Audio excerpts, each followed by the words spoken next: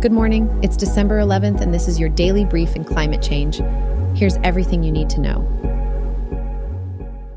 UN Climate Summit in Dubai, facing divisions over phase-out of fossil fuels. Some countries oppose the move, while others view it as inevitable. Release of new Drafoot Agreement could be a turning point in the talks.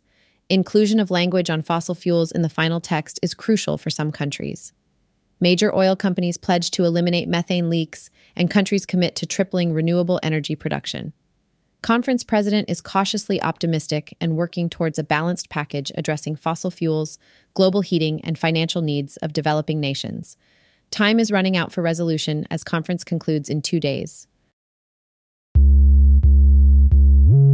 2023 has been declared the hottest year on record, surpassing the 2016 record.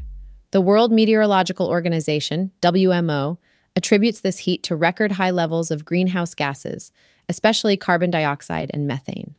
Human activities like burning fossil fuels, deforestation, and industrial processes cause these greenhouse gas emissions. Rising global temperatures have resulted in rising sea levels and the melting of polar ice caps and glaciers. Antarctic sea ice has reached a record low. The report by the Copernicus Climate Change Service confirms that the average temperature has been 1.46 degrees Celsius above pre-industrial levels. The report warns that unless greenhouse gas concentrations are reduced, similar record-breaking temperatures can be expected in the future. Urgent action is needed to mitigate the impacts of climate change and protect future generations.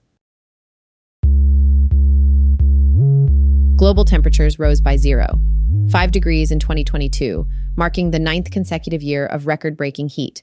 The term Anthropocene refers to a new geological era shaped by human activities. Climate change is driven by deforestation, dam construction, overfishing, and disruptions to the nitrogen cycle. 38 instances of global temperatures exceeding the UN's safe warming limit of 1.5 degrees C were recorded by September 2023. The effects of climate change are expected to last for at least 50,000 years. The increase in global temperatures is attributed to rising greenhouse gas levels, particularly carbon dioxide. Cleaner skies due to regulatory measures are intensifying global warming by allowing more sunlight through. Melting sea ice amplifies global warming effects. Studies warn of significant sea level rise due to the melting of Antarctica's ice sheets. The Anthropocene era has upset the balance maintained by Earth's spin and orbit. The injection of 1 trillion tons of carbon dioxide into the atmosphere has irreversibly changed the planet. COP28 is a key moment for addressing fossil fuel emissions and aiming for net zero status. Negative emissions are essential for restoring a climate suitable for humanity's future. The outcomes of COP28 will shape the trajectory for a responsible and sustainable future. Carbon dioxide, CO2 levels in Earth's atmosphere are at their highest in human history, unseen for about 14 million years. The current CO2 levels are at 420 parts per million, ppm, a significant increase from 280 ppm pre-industrial revolution. The high CO2 levels have led to an increase in global temperatures by about 2 degrees and higher sea levels. The study warns of potential cascading effects that can last for thousands of years due to this climate sensitivity.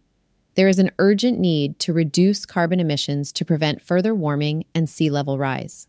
Despite the critical situation, it's still possible to avoid the worst impacts by significantly limiting fossil fuel burning. This data is vital for policymakers to shape future climate action. Nearly $7 trillion, or 7% of the global GDP, is invested annually in activities that harm nature, compared to just $200 billion in nature-based solutions. Private finance flow for nature-negative activities is $5 trillion per year, with major contributors being sectors like construction, electric utilities, real estate, oil and gas, and food and tobacco.